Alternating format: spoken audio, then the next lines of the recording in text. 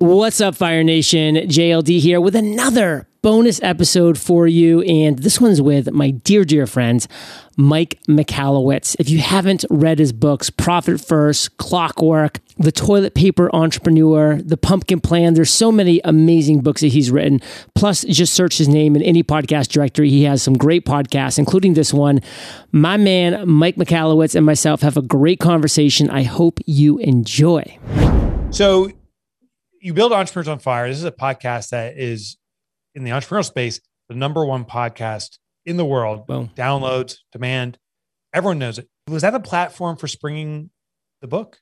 Everything. It's the platform for everything that I've done. I mean, I literally in 2012 was a failure on all accounts. Like I did 4 years as an active duty officer from 22 to 26, which went really well. I mean, I got out as a captain. I was in a war leading 4 tanks and 16 men as an armored platoon leader. Like that part of my life was good. So, 0 to 26, life's pretty good. 26 to 32, down the toilet, to kind of keep with this toilet paper theme here. Literally though, I mean, I was a failure at everything. I mean, dropped out of law school, couldn't hack into corporate finance, sucked at corporate real estate, stunk it up in residential. Like nothing I was doing was working for 6 years. 6 years. That when I was in Cancun, by the way, reading your book, like it's because my parents paid my way to go down there on this. I couldn't afford it myself. Like I was literally a failure by all accounts in every way, shape, and form. Career, life, the whole 9 yards. And then I started doing the right things, which literally one of those first few things I started doing right was reading the right books, yours being one. Well, dude, thank you. It's true. So, all right. So you served in the military, and thank you for serving in the military. Thanks for the salute.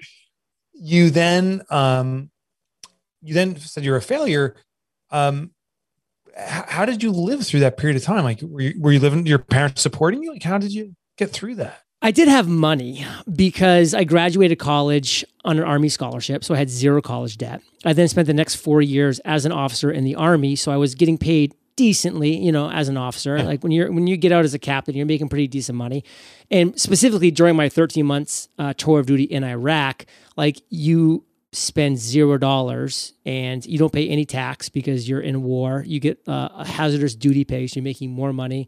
You're getting your housing allowance still. I didn't have a house. So I came out of that just that year with $75,000 of profit. Wow. And added to that, my other 3 years, I had about $110,000 in the bank, like free and clear. So for a 26-year-old, that's a lot of money, like free and clear. But by the way, when I got to 32, you think I maybe would be going from strength to strength.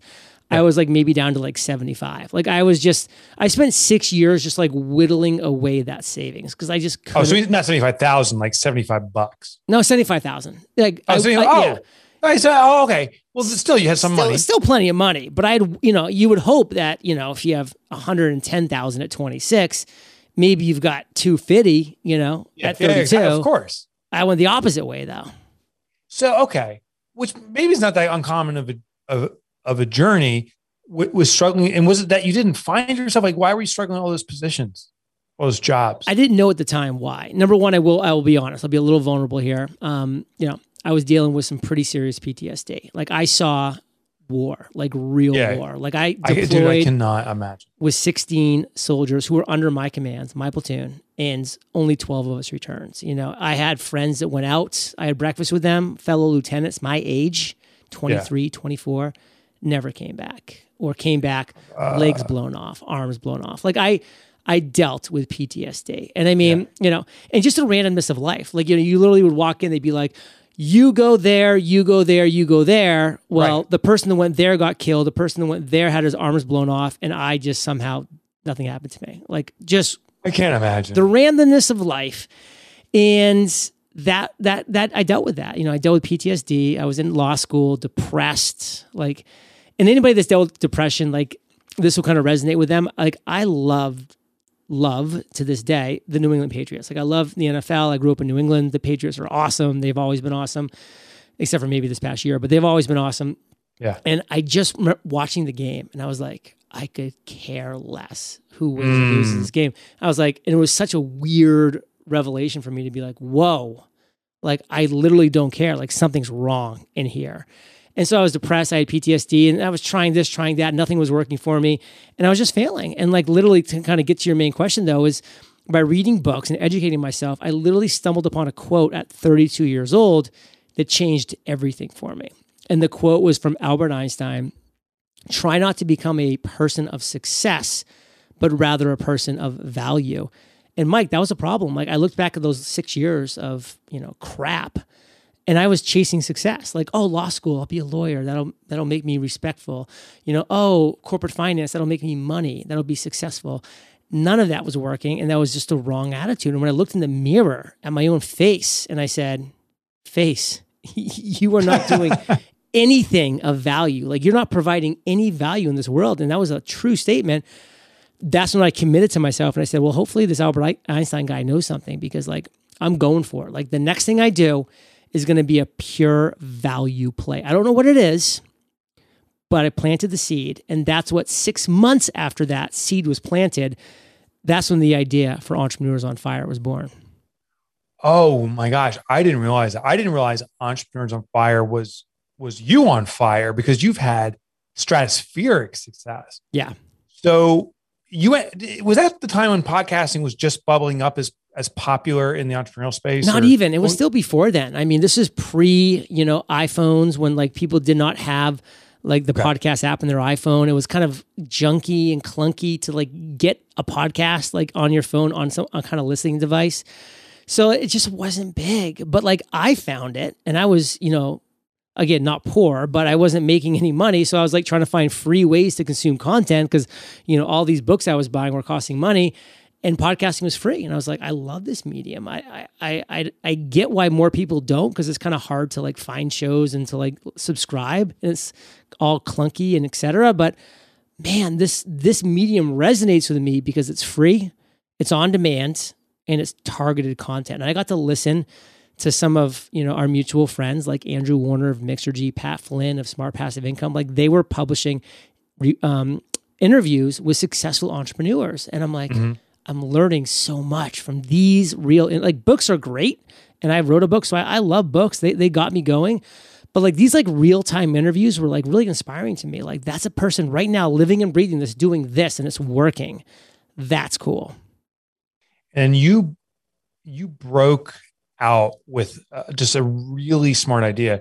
You figured out a way to get downloads 5 to 10 times what everyone else was doing, which translated to sponsorship dollars. What was that hack?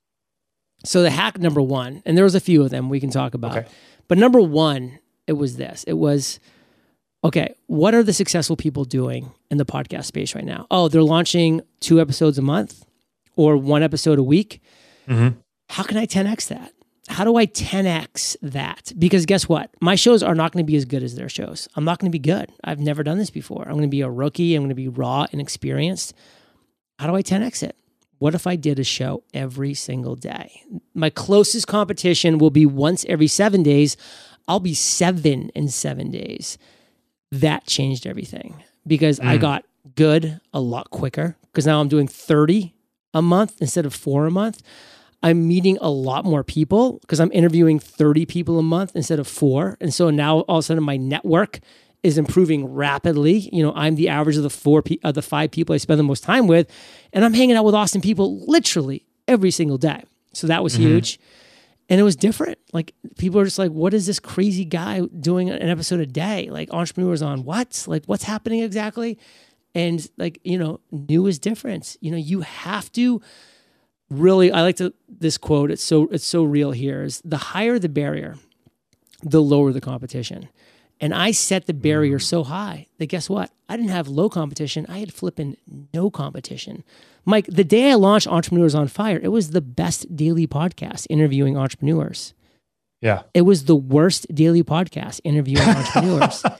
It was the only daily podcast interviewing entrepreneurs. I built a moat around my business as a result, because something that you and I both see all the time today is someone launches something, they have success, but it's replicatable. It's easily replicatable. It's a low barrier. So the competition jumps over and it's saturated and everybody loses because everybody copies it and it's over. Done. Yeah. You have to find something that's not easily replicated. A perfect example is your book, Profit First. I mean, you created a system that was so beautiful that people couldn't even come close to replicating it. So they just had to franchise it, had to, get certified by it, had to like literally go through you to make it happen. And so how can you, the listener right now, the viewer of this content, like how can you build a moat around your business like Mike and I have been able to do over the years with what we do? To me, it's the, if you can't beat them, join them, right? So I couldn't do an EO on fire. I couldn't keep pace with that. So I'll be a guest on your show. Yeah. But I'm curious about that moat. I mean, theoretically, if they're doing one a week, just to amplify to 7, was it simply a time play, or was there more to it? Listen, I mean, going from finding 4 people a month to be on your show, scheduling, planning, preparing, posting, to 30, again, we're talking like 10x. I mean, you're like, it's a different business model. 10xing everybody's work ethic at this point. 10xing.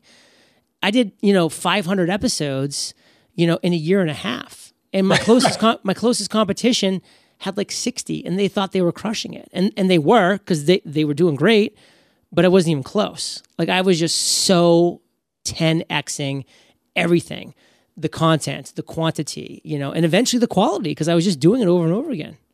And you publish all the numbers too. Like all the numbers. To me, that was unheard of. Maybe I saw it in other spaces. I think a blogger did that once, but you revealed the numbers. Do you mind, since you revealed them already, of course, do you mind sharing some of the numbers and particularly how sponsors got engaged?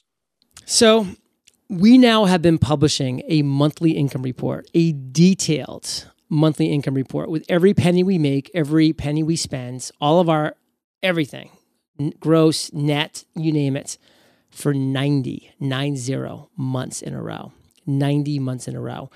And one of my proud numbers from that, you being a numbers guy can probably respect this, is that we just hit our 90th month in a row of netting, not just making, but netting over $100,000 or more 90 months in a row. Because, hey, we're a lean, mean 3 virtual assistants and myself and Kate team. That is it. That is all of us.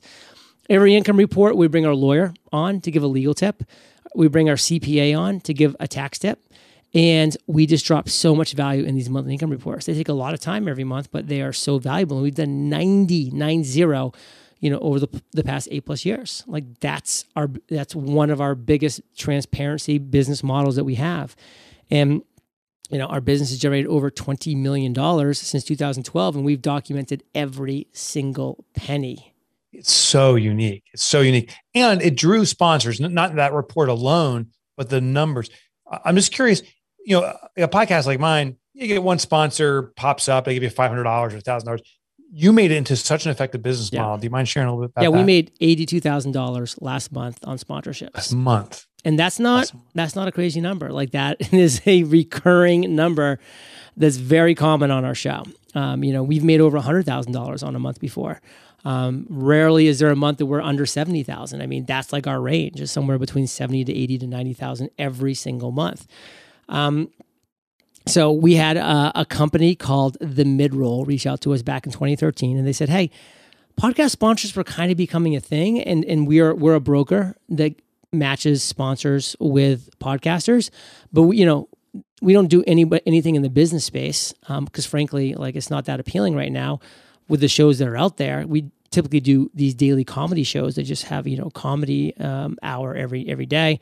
But you have this daily show. So your inventory is massive. You have 60 spots available every month because you have 2 inventory spots per episode. So I had 60 spots for them to fill every month. Where again, that weekly episode, that's 8 spots. So there went from like 8, which is hard to make money on when you're just, a broker, not making, you're only making 15%, on those 8 spots, to then 60. They could fill my show up and make bank. And they did. They filled my show up and we both made bank, and, we haven't looked back since. So that fast forwards us to where we started. You're in Puerto Rico. You're doing it as a tax shelter. Also, just the environment's insanely good. It's beautiful. You've followed a path to uncommon success, but you've also interviewed all these entrepreneurs and you've found a common path to uncommon success.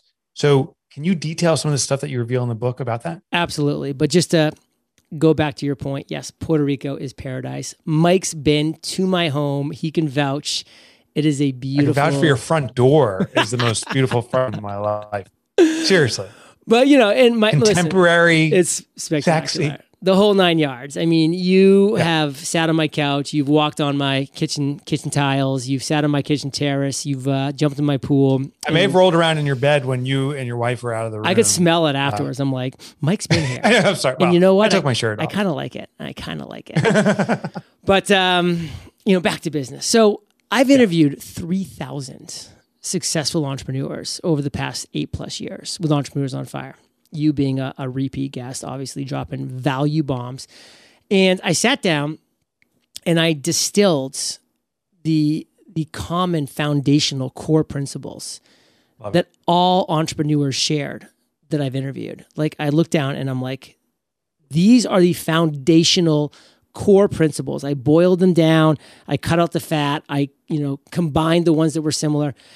And I was looking down at 17 foundational principles that myself, that every successful entrepreneur trod upon on our path to uncommon success. And I saw it was a roadmap. It was literally a roadmap. And so I arranged it chronologically, and I created a 17-step roadmap to financial freedom and fulfillment. That is the book, The Common Path to Uncommon Success. A 17-step roadmap to financial freedom and fulfillment. And every chapter is a step in that 17-step roadmap to your financial freedom and fulfillment. And it's really that simple. Is it easy? No. Is it common? Yes. Is it secret, hidden, complicated? No. It is a common path to uncommon success that takes a lot of flipping work. So if you're listening to this and you're like, oh yeah, this is the 1 Minute Millionaire, like I'm on it, let's do this. Wrong. Yeah. You can fail like everybody else fails that has that attitude because you're never going to make it. But if you are willing to sit down, go through this roadmap, apply its principles, you will achieve uncommon success within 3 to 6 months, period. It will happen for you. I started doing these HIIT workouts, high intensity interval training. And the best analogy I heard was from a guy named AJ Jacobs. He goes, you can tear off a Band-Aid, we can peel off a Band-Aid. And he goes, either way, you're getting the Band-Aid off, but do you want intense, sharp pain for a short period? Or do you want, moderate pain for a long period? And the HIIT workouts, it's unbelievable the progress you can make cardiovascularly, strength-wise with this extreme intensity, but it requires extreme intensity. So many people avoid it. It sounds like the entrepreneurial journey to uncommon success is very similar, that you got to put in extraordinary effort. And it's like ripping off a Band-Aid. So do many people say, yeah, I definitely want to do it. And then when they get into the pain of the effort, they back out? It's a fantastic analogy. That's why you are who you are. You just crush I rip off ideas from everyone else and put it back together. Well, story of my life too. Hello. I mean, this book is the 17-step roadmap that you and all of my guests have downloaded into my brain. But the answer is yes, absolutely. That is so true. The reality is this. It is really hard to be successful. It really is. But guess what, Mike? It's actually hard to be unsuccessful too. And what I mean by that is it's hard to live paycheck to paycheck. Like it's hard to not be able to support your loved ones. It's hard to not be in control of your life and have to listen to a boss that you hate or drive to a job that you dislike. That's hard. That is really hard to wake up in the morning and not live your zone of fire. So choose your hard. Choose your hard. I chose working, flipping hard. And from 2012 to 2013 to 2014, I was grinding. I had to put in the work there. I built everything with these hands and Kate's help and a couple virtual assistants and just sweat equity. And it was hard. But guess what? The last 5-6 years, I still put in sprints of hard work, but man, don't want to say I'm in cruise control, but believe me, my schedule would be the envy of anybody that doesn't just make, but nets 7+ figures a year. I net multiple millions of dollars here in Puerto Rico every single year. And my schedule is so wide open. I mean, do I have days where I'm working flipping hard? Absolutely. I do.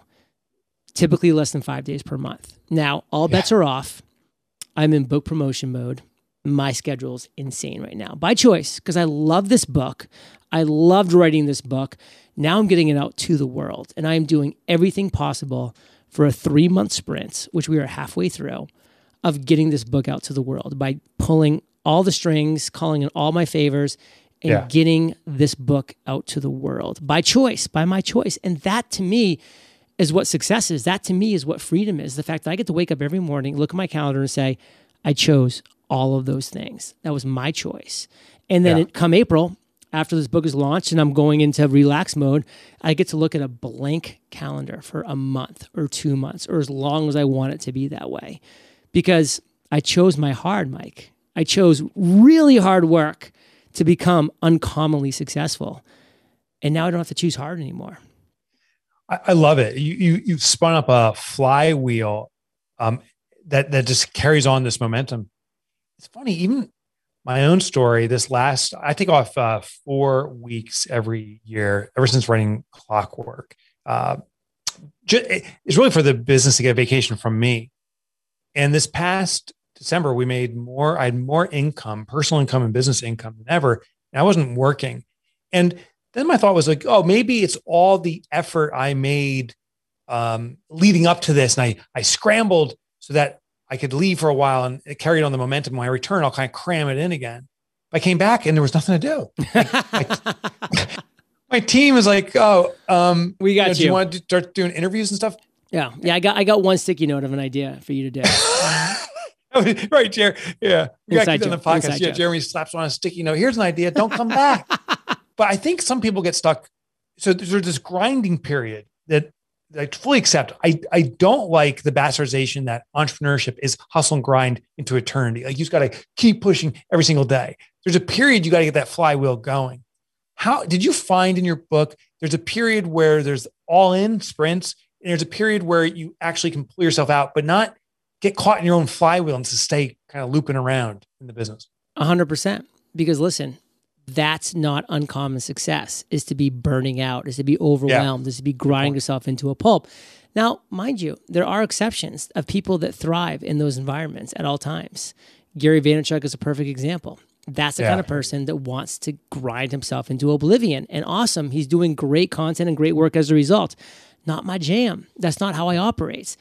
I want to have a handful of days a month where I'm crushing all my Entrepreneur on Fire interviews on one day, where I'm doing interviews on other shows on another day, where I'm working on X, Y, or Z on days 3, 4, and 5.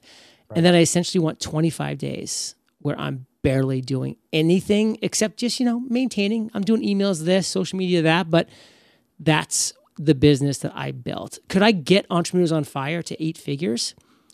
Quite easily. I'm not saying I would be making more money or keeping more money because I'd have a bigger team, bigger ad spend, bigger this, bigger that. But man, that's not the business I want. I am happy making a couple million a year with a team of 3 people that knows what they're doing and doing exactly what I want to do day to day, week to week. That's my success. That's my uncommon success. That's my freedom. I love that definition. Is it? We don't have to clone someone else is what I'm hearing. If you see a success, it doesn't mean that it has to be your version of that success. And that's a huge part, actually, by the way, of chapter 1. Step 1 is identifying your big idea. Because, Mike, most people listening and watching, I don't want to actually assume with your listeners because they're probably all amazing people. But a lot of people right now in this world are a weak, pale imitation of somebody else's big idea. What I mean is they see somebody's having success in X, Y, or Z, and they're like, well, they're having success in that. I'm going to go copy that because then maybe I can find some success too. And they're a weak, pale imitation of that thing. And of course, they never find success. That's why step 1, chapter 1 of your common path to uncommon success, I ram down your throat the idea and the concept that you have to identify your big idea. Not a big idea, your big idea. It has to be you living in your zone of fire. Otherwise, you are going to lose every time. What's so funny is that I hear people say, I want to be the next Gary Vaynerchuk or Jeff Bezos or Sarah Blakely. And when I hear that, I'm like, ooh, you're in trouble. And then a year goes by and you've never heard their name again. Of course, because they're not leaning into their authentic self. And it's also, I think from the outside, it's like, oh, Jeff Bezos was this massive success overnight, or Gary, or anyone. We don't understand all the grind and hustle time in the first decade for some folks, or 5 decades. Like, we just think we're going to skip to this massive size.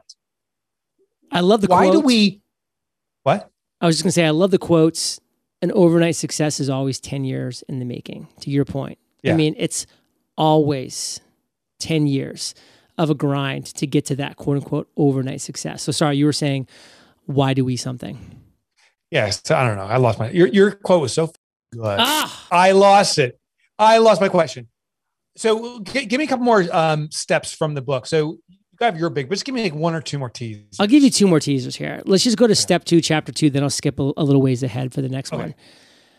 The problem that most people have when they finally like listen to me and identify their big ideas is they think that like they got it. They got their big idea now. And the thing is, they do have their big idea, but guess what? You followed my process. So not only is it your big idea, it's a flippin' great idea. And guess what? If it's a great idea, you're not the first person to think about it. You are not the first person to think about that great idea, period. In fact, you probably have really entrenched, successful competitors. And that's okay. Because step 2 is discover the niche that is currently being underserved within your big idea. Find and exploit the void that exists within your big idea. You've got to niche down and niche down again, and potentially niche till it hurts, until you say, you know what? There's either a weak competition here or there's no competition. That's how I'm going to win. That's how you win. Because, Mike, when I had the idea to start a podcast, that's up here. Even back in 2012, there was a lot of people podcasting. Then I was like, what about a business podcast? That's kind of exciting for me. That's within my big idea. Okay, well, that's kind of common too. There's a lot of competition. What about an interview? Okay, well, that's still like there's a few, the competition's better than me. I can't be the best. What about a 7-day-a-week podcast? What if I niche down that 4th level?